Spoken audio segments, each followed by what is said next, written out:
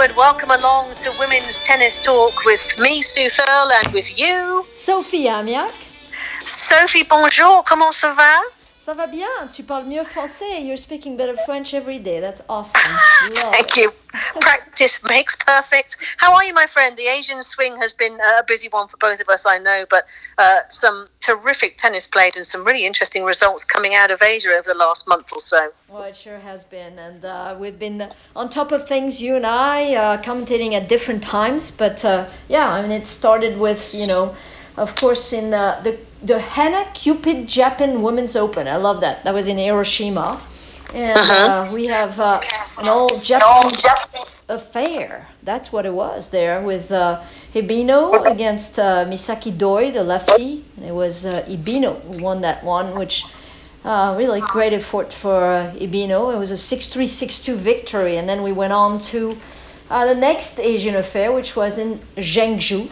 And I don't know if you heard about this, but it was Pliskova who won another tournament yet this year, the Queen. Oh, she's been so good, hasn't she? So consistent. Very consistent, considering the play that she has. She's been consistent, but she's still looking to play better in the majors, which 2020 hopefully is going to be her breakthrough. But she beat Martic in the final 6-3, 6-2, her 16th title. So pretty good. And that was her 50th match of the season one, I think, at that time.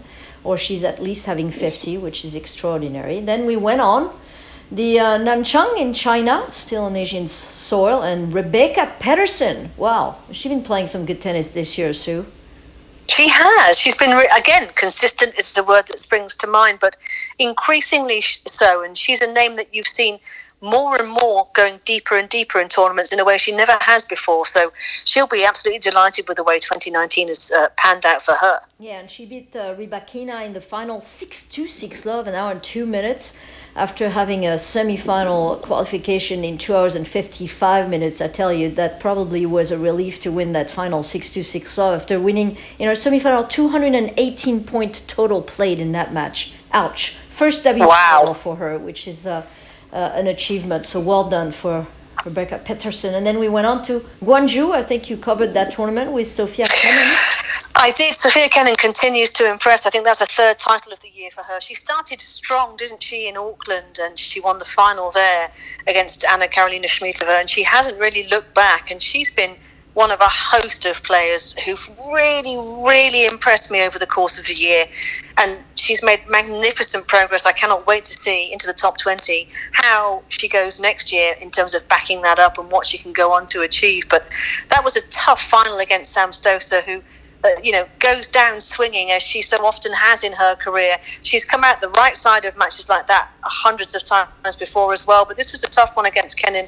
She lost it in 3 sets, but Kenin in the end doing it the hard way from a set down too. So she's one of those players, I think we're going to talk about it a little bit later, Soph, that next year, and part of a strong American challenge too, I am really looking forward to seeing. Yeah. So yes, a really good title for her. Yeah, and I think that maybe Sam ran out of gas. I mean, the 35-year-old, young, I should say, Sam Stosur, the veteran, but 2 hours and 35 minutes in that final 6-7, 6-4, 6-2 for Kenin. You mentioned it, third title, Hobart, Mallorca, and Gwangju, and being able to play on. Yes, sorry, I said Auckland, I meant Hobart. No, it's all right. Different surfaces. I mean, is good. We have to see what, like you said, Kenin is capable of doing in the majors really next year. But for Sam Stosur, I think it's trying to stay above 108 in the ranking so she can get straight into the main draw at the Australian Open, although I'm sure the wild card will come very quickly for her. But in any way, she will probably be straight in this year. And then we went on to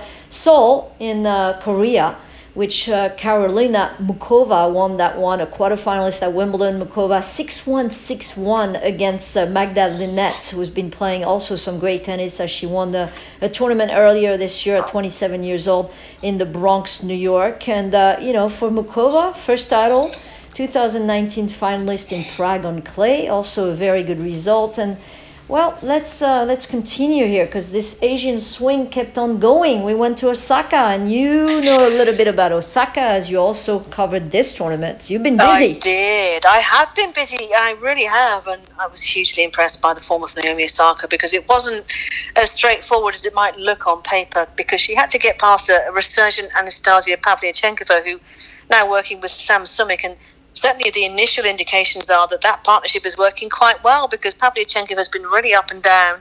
She's had her injury issues this year, but she came back strong in Osaka, and so Naomi Osaka had her hands full against Pavlyuchenkova and throughout the draw, in fact, but she played really, really well, and it teed her up very nicely, I think, for Beijing, and she coped with the pressure, I think, very well of the home expectation. The Japanese fans turned out in force, as we know they always do and can, and she handled it really well. So just dropping 5 games in the final in the end, overwhelming Pavlyuchenkova, but good results and good performances for both, I think. Yeah, and that was a 4th title for Naomi Osaka. And I have to say that, very impressive Pavlyuchenkova, as you mentioned, working with Sam Sumik now. Didn't lose a set until she got into the final. So it's good to see Pavlyuchenkova coming to that level, as everybody thought Pavlyuchenkova should have been in her career in the top 10 with her game. Maybe Sam Sumik is going to help out. We shall see, but it sure is starting to be a very good combination. We went to Tashkent after that. And Alison Van Uytvanck, the 2nd title of the year after Budapest, cruised to the final. But then in the final, a 6-2, 4-6, 6-4 win against Kirstea, which is good to see also Kirstea right there. I think Flipkens have been helping Van Uytvanck on occasion. I think that might be down the line, maybe a coaching job for Flipkens, the Belgium, the veteran Belgium. But it's good to see Van Uytvanck playing some great tennis as well in Tashkent, then followed by, of course, Wuhan. And Wuhan, what a way for Sabalenka to back up her title last year. I mean, Sue, that was pretty incredible. It really was. I mean, back-to-back titles for her. She's had sort of up and down season in a way. It's tough to back up the season that she had last year because she really burst onto the scene last year. And in the background, the kind of on-off, aren't they, still working together with Tursunov. But she certainly found a way, and she spoke quite openly about being left to her own devices at times because of the way that things are with Dmitry Tursunov at the moment, or aren't, as the case may be. But she found a really good way of problem solving against Alison Riske, who we all know has had the most wonderfully consistent year. She's also into the top 10. 5 Americans, Soph, in the top 10, 20, sorry, now not top 10, top 20. 5 Americans there. So it's going to be really interesting for them with the Olympic selection coming up. It's only the top 4 that can go to the Olympics in Tokyo next year. So there is massive competition for places for them. Yeah, that's going to be a big war. But, going back to Sabalenka against Riske, that was the 2nd time they were facing this year in a final. As they faced earlier, and it was Sabalenka 2 out of 2 times who was able to come through. So Sabalenka confirming that, she's the boss against Riske. That's what it is, really. That was Shenzhen, wasn't it, Sophie, at the start of the year, which Correct. is a tournament that I know Alison Riske really enjoys playing in. She's got a fantastic record there, but so is Sabalenka increasingly in Asia. The Asian swing at various times of the year certainly seems to bring the best out of Aryna Sabalenka. Yeah, and then we went to the last premier mandatory event in Beijing, and what a triumph for Osaka with a 3-6, 3-6-2 victory against the number 1 player in the world, Ash Barty. So what do you make of this, Sue? Well, I thought the mindset was really interesting from Naomi Osaka because she'd made the coaching change. We'd speculated about it, hadn't we, in our last podcast, and about 48 hours after we recorded that, she parted company with her coach Jenkins and decided that she was going to just be with her dad for the rest of the year. And it seemed to pay dividends. She said when she got to Beijing, she really, really wanted to win that tournament. Now, there'll be all sorts of reasons for that. Maybe she feels that she had something to prove after a year that has been solid without being spectacular. I mean, certainly it was spectacular at the start of the year, the Australian Open title to follow up the US Open title of 2018. But since then, she's found those heights quite elusive. I mean, solid, certainly, no question about that, but just not quite as solid in the key moments against the very top players as she would have wanted to be. And she departed Wimbledon earlier, didn't she? And she said, "Don't ask me any more questions. I think I'm going to cry." And you worried for her a little bit then. But I really liked the bounce back from her. It was almost like she couldn't wait to get to the US Open, do her best to defend her title, not be able to do it, fair enough. But it was almost like she feels to me like the pressure's been taken off since then. It was like get past the US Open and suddenly she's burst into life again. 2 titles in the last month for her and beating the world number 1, no less, en route to the title in Beijing. I know you watched the final and I know you were very impressed.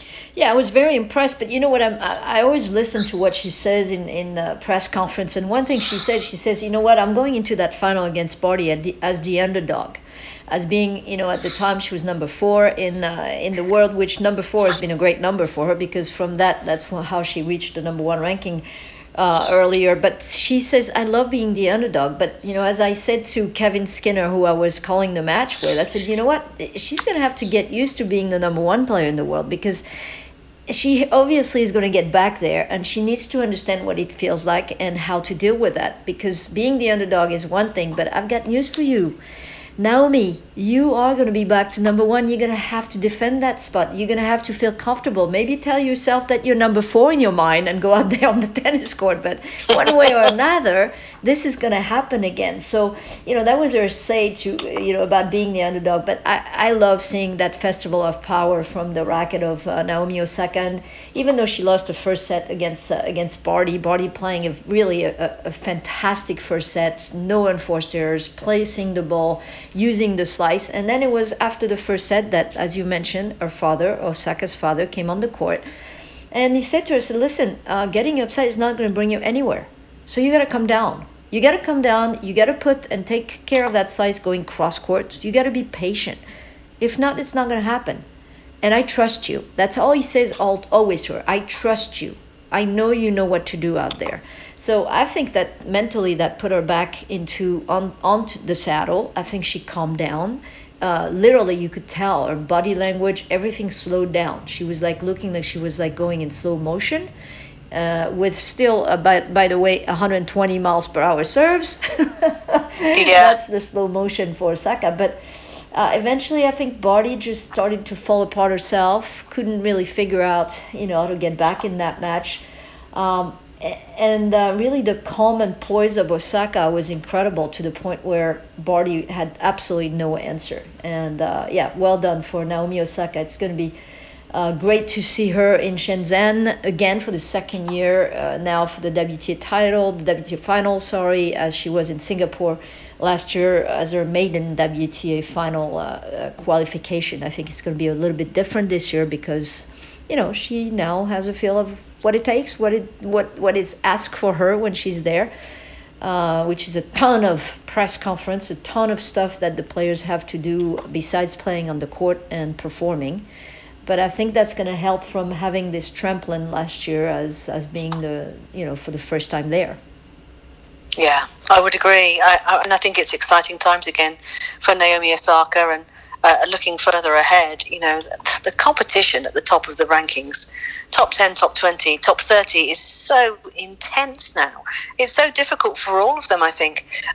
We've seen the very best, the greatest of all time, Serena Williams. She's found it hard to nail down this elusive 24th Grand Slam title because the strength and depth is so strong now. So you've all got to be on the top of your game. You really do. I mean, one player who really caught my eye in Asia, and this year, but not for the best reasons, is Angelique Kerber. She's had another one of those years where the results haven't quite been there again after a stellar year last year when they really were. So, you know, all the kind of variables and the plot twist potentially to the end of this season and what lies in store next are just fascinating to me. And I don't know what you think, but I genuinely can't wait for next year already. I know we're not even there yet, but just seeing how some of these players shake up in the close season and then how they come back next year. Yeah, it's going to be interesting to see what the off season is for some of them, which some of them is going to be short one, including the players who are playing in the Fed Cup, which we'll talk about right now for a little bit. It would be in Australia, in Perth, as the Australians are hosting the final of the Fed Cup on November 9th and 10th. And we know how big this is for both teams. I think it will be the 7th clash between the two nations, but they're first in a Fed Cup final. So Australia leads the head-to-head 5-1, but France won their only meeting in the last 48 years. So completing a 2-1 victory in Moscow, but in the World Group that was in 2000. So that's very old, new players, complete different feeling. 7-time Fed Cup champion Australia. And the last time they were, I think, for the first time since 1993. But they haven't won since 1974. The French, the last time they won was in 2016, I think, or they were in the final then. But Beneteau, the captain, will be looking forward to having Julien Beneteau, who's retired from the men's ATP Tour, is looking forward to his first final. That's pretty nice when you're the first-time captain and you get to the final of Fed Cup. That's also, credit to a lot of work of the past captain, including Amélie Mauresmo. And then on the other side, we'll have Captain Alicia Molik, our own Alicia Molik, who will be also covering some of the WTA finals for the WTA Perform. So what do you think? What do you take on this? Yeah, the trophy was, is going to be lifted by one of those nations. 1974 was the last time Australia won.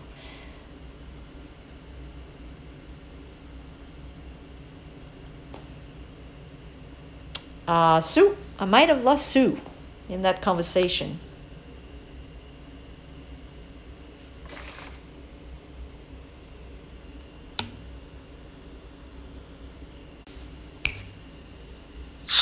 Well, I think it's going to be really important for the Australians that Ash Barty stays fit and well. And the question for me is, how much has she got left after an amazing year, which started, for me, phenomenally with that stellar final against Petra Kvitova in Sydney. She came up a little bit short there, but it was a statement of intent, and she couldn't have imagined what she would go on to achieve this year with the first Grand Slam title at the French. But she's played a lot of tennis, gone deep in a lot of tournaments, and so the question for me is, notwithstanding the intense and fervent Aussie support, which will be there by the bucket load, she is just vital to Alicia Molik. She really is, in terms of what she brings in singles and doubles, because she's outstanding at both. So she's key for Australia, and for me, for the French. I mean, Caroline Garcia, I know you all want to talk about Garcia's form, which is... well, it's been difficult, hasn't it? What form? Well, quite. I mean, it's not that long that she was number 4 in the world. Now she's struggling for top 40. I mean, it's been incredible, the loss of confidence. I saw her play in the final. I mean, the year didn't get off to a good start for Garcia. It really didn't. She struggled to beat a player inside the top 200 for the first month and a half or so. And then that momentum, that negative momentum just continued. I saw her in the final in Strasbourg, which is, I think, the only final she's made this year. She had a match point against Yastremska, couldn't take it. Played really well, was devastated by that defeat, and I don't think she's really managed to recover from there onwards, and the confidence just seems to ebb away every week. What do you think? Well, I mean, I've said it, and I've said it many times. I even offered my services as far as coaching. I think they need a third person. I think they need a former WTA player to help the coaching team of herself and her father. I think that, no doubt. I mean, for her to be 2 years ago number 4 in the world, and to be, as you said, past 40, probably in the next ranking, as she lost in the second round in Tianjin. I mean, it's crazy, but she does thrive when she plays Fed Cup. So my only positive thing about the Fed Cup, if that's all purely what we're talking about, is that hopefully she's going to bring the best of her, but she might not play number 1 now. She might play number 2, because ranking-wise and results-wise, in the past probably 2 months to 6 weeks, I would say, I think that Mladenovic is showing much better health in her game. Working with Sasha Bahin has been working well, not only in singles but in doubles. And on top of that, she's going to be in Asia already, playing in doubles at the WTA final in Shenzhen in doubles with Babos. So she might get a couple days late to the preparation that they're doing the week before in Perth. But I think Mladenovic might play first. Then you don't know, because Cornet is very close in the ranking. Are they going to play Garcia? I would think they would play Mladenovic 1, Garcia 2, which doesn't change really much because they're swapping the next day. And then see how that works. But you're right about Barty. This is a long season, but they're on home soil, and she has talked about the Fed Cup and the emphasis of how important it is for her. I have yet to hear that word in every press conference from the French. So you think that might be key? Well, I think there is an eager to win, they haven't won since 1974, Australia. That was the last year they won. This is not even in the book. 2003 was the last time the French won. So you have to think that there is a lot more, I think, I would say the carrot is bigger to get to. Yeah, and to do it in front of home fans as well when you've waited so long to do it, I suppose, just makes it even bigger in everyone's minds. But it's all going to be about Barty. If Barty is not in shape and not ready to, face the music for 3 more matches, that's going to be tough because she's going to be the one who's going to carry that team, and I don't think anybody else. I'm thinking Stosur in doubles, yes, but Gavrilova, I'm not sure is going to play. She's been struggling with some injuries. She's had a bad year. It's going to be Hone or Kimberly Barrow. I don't know. I have no idea. But I know if Barty is not there to win 3 points, it's going to be a tough one. Well, Astra Sharma's had quite a good year, hasn't she? Made the final in Bogota. Yeah. Maybe is she in the frame in some way. Yeah. Doubles, maybe, depending on what they do with Stosur as well. But I agree. It's all on Barty, isn't it? I don't see how Stosur and Barty would not be playing doubles. That's too important. Well, they're too good, aren't they, together as well? So we shall see. But coming along, let's talk about, unless you have something else to add to the Fed Cup, Sue, but we can go and start talking about what we think about 2020. Well, I am, as I say, very much looking forward to it. I'm going to chuck a few names at you, Sophie, and see what you think. Yes. For players that I'm super excited to see how they shake up next year. Amanda Anisimova, she's had an awful, from a personal perspective, end to this season with the death of her father, Konstantin, just before the US Open, which is tragic to say the least. So I now she's going to be working with Carlos Rodriguez, which is a great appointment. So how she gets over the disappointment of the way things have happened for her and the grieving process as well for her dad is going to be something that for someone so young is a real challenge.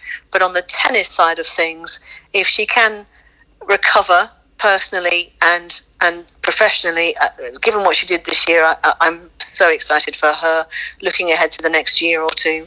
Semi-finals at the French, unbelievable talent. She burst onto the scene at the Australian Open again this year, didn't she? Yeah. Another of those players who just took it to the big names and had no fear. She plays with no fear, and so she's someone I'm excited to see how they develop. Dani Yastremska is another one who I love watching her play. When she's on, she's really on, and for her the challenge I think is just going to be being a little bit more consistent in matches, but she's devastating with the power she possesses off both wings. So looking forward to seeing her. And Sofia Kenin as well, as I said earlier, she's someone who's really caught my eye this year. I've been so impressed with her ability. So they're all bubbling up very nicely. Coco Gauff, of course, what an announcement on the world stage she made at Wimbledon and continues to make. So her progress is going to be fascinating to monitor, how she handles the pressure. And the Serena storyline, of course, continues. What will await for her? Can she do it in Australia? Can she do it next year at all in the slams? That's the question that remains unanswered, and it's a mighty one. What are your thoughts, Soph? Yeah, no, I totally agree with you with the Anisimova. I think losing your father when you're so young and going through that is probably devastating. Unfortunately, I didn't have to go through this, but going with hiring Carlos Rodriguez, I think is a fabulous move. As knowledgeable as Carlos Rodriguez is, not only working with the Inan, but worked with Lena, so you know that the guy knows a thing or two about tennis and especially winning the majors. I like Iga Swiatek also. I'd like to see that. Anastasia Potapova is another one. Catherine McNally, Whitney Osigwe. Marta Kostyuk is another one. I think Serena, talking about Serena, is always the question mark. Will she win her 24th? I think she should definitely just not play the French and be prepared to win in Australia, the US, Wimbledon and the US. Those are the best chances, I think, for her to win and get in better shape for those tournaments. And then there's Vondrousova, who had the left surgery, 20 years old, who was finalist at the French Open, who is definitely also in the mix of the players to watch in 2020. And then there are the one that we thought maybe would have won a major by now, or close to, the Pliskova. Is she capable of winning a major? The question is still in the air. Sabalenka. I mean, we thought after the 2018 season she was going to be close to getting at least to a final of one of them, but that didn't happen. Svitolina still searching, but getting closer. Kiki Bertens didn't get very lucky this year with what happened at the French, and she was probably one of the favorite there. Then you have to think about Bencic being in the card. Yeah, I like Bencic being back very much. I really do. Yeah. And she's still so young. She's only 22. I think she's been around, it feels like forever. I know. But she has bags of talent, and she's come back fitter and stronger this year, and really, really impressed. So I'm looking forward to seeing what she does next year. Then what's Sloane Stephens going to be feeling next year? Is she in the mood of putting the work in and playing tennis? Because she has definitely the qualification of winning more majors. So is Keys. And how about Johanna Konta? I mean, she was playing some amazing tennis in the slams this year. I mean, I can't count her out, but those are kind of like the different type of player, a little bit older, so except for Bencic maybe, but more experienced, I would say, players comparing to the one we talked about. And then you have the Ash Barty. Is she going to keep on playing, and are people and players going to start figuring out how to deal with that mixed variety of shots, from the slice to the topspin to the serve? I mean, it's going to be very interesting, I think, and captivating to see what all these players are doing on the off season, what they work on, and how they're going to come back. I think fitness is going to be a big point for all of them. That would be what I see for 2020. And let's not forget Kim Clijsters coming back. We talk about Coco Gauff and her amazing emergence at the age of 15. She's into her first WTA quarterfinal in Linz today as we record this podcast. But then back comes Kim Clijsters after exciting. All those years away with the 3 kids, and it's going to be amazing to see how she comes back. I can't wait to see it. I'm thrilled that she's taking it's such a challenge. It's not even, I mean, I don't even know what it is to have kids. You know that better. So coming back to a professional it's a challenge. It's a challenge. I bet it's more than a challenge, but just going through it and saying, you know what, I'm going to just prove myself that I can. And like I said, I could care less if she wins any matches. I'm so excited to just see her play, and I hope that I'm gonna cover with you and cover some of their matches, because she was such a fantastic player and a fantastic human being as well. And by the way, going back to Ash Barty, she has been named the most culturally powerful Australian in 2019. How about that? An inspiration to girls and women everywhere. Wow. That's an edition of ATM, which is one of the magazines celebrating fabulous females in tennis. So I want to tip my hat to Ash Barty. He's been doing some great stuff. I hope she doesn't do well in Fed Cup, as I am French after all. But I will be happy either or, because I'm going to be there on the 9th and 10th. I'm looking forward You will. You're going to Shenzhen, and then you're going to have your passport is going to be red hot on the way to China, and then going straight to Perth after that. That's right. And by that time, I hope you would be back on the football field, because my dear friend Sue Thurl, by the way, for all of you listeners, is still having problems with her leg that was shattered in 2 places. Hello. Well, hello to me on crutches, and I can actually put my foot on the floor. I think my days of gracing, I think we can use the word gracing, the football pitch may have sadly departed now because, yes, I do face, unfortunately, a bit of a long road back to full fitness and even just walking properly, which will be a joy when I can finally do it. So, yes, I'm enjoying the fact that I'm able to watch such great tennis with my feet up. I mean, quite literally with my feet up. No choice, right? As I speak to you now, so my feet are up, both of them.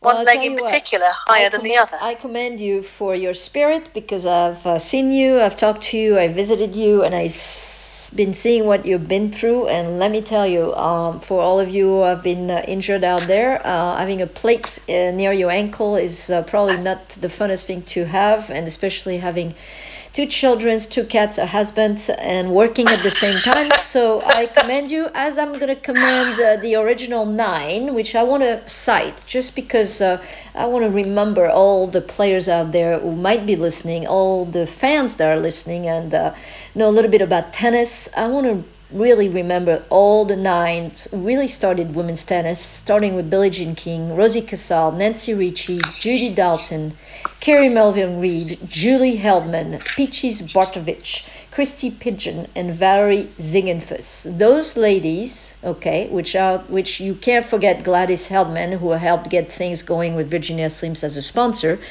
These ladies made what tennis is today for all these women out there who are making millions of dollars of prize money.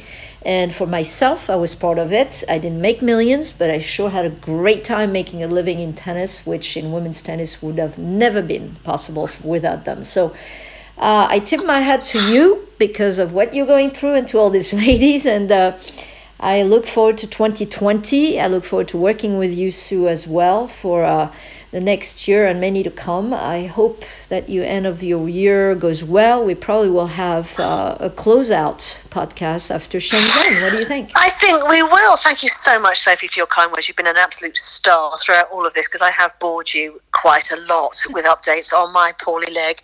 But mainly to say, I'm so sorry. I won't be there. I can't be there. I'm so sorry. It's all good. But yes, it's all good. But next year, I'm really looking forward to it too, and I know we'll have great fun working together, not just commentating but doing this as well. But yeah, we will. We'll do a podcast after Shenzhen, doubtless with you on some far-flung beach in Australia, looking forward to the Fed Cup bringing me from Australia, which will be upsetting for me as the rain lashes against the windows here in London. But no, we'll definitely do that, and we'll have a reflect and a review of the WTA finals in Shenzhen, and a review of the year overall, and just our thoughts on things moving forward. That'll be great. Yeah. But listen, you've got lots of traveling to do. Yeah, go on. No, go ahead. Exactly. You know what they say? Somebody's got to do it. Oh, stop it. Yes, I will be in Shenzhen in Australia. In the meantime, thank you, Sue. And, well, from you, Sue Thurl, and me, Sophie Amiak, it's à bientôt. Au revoir.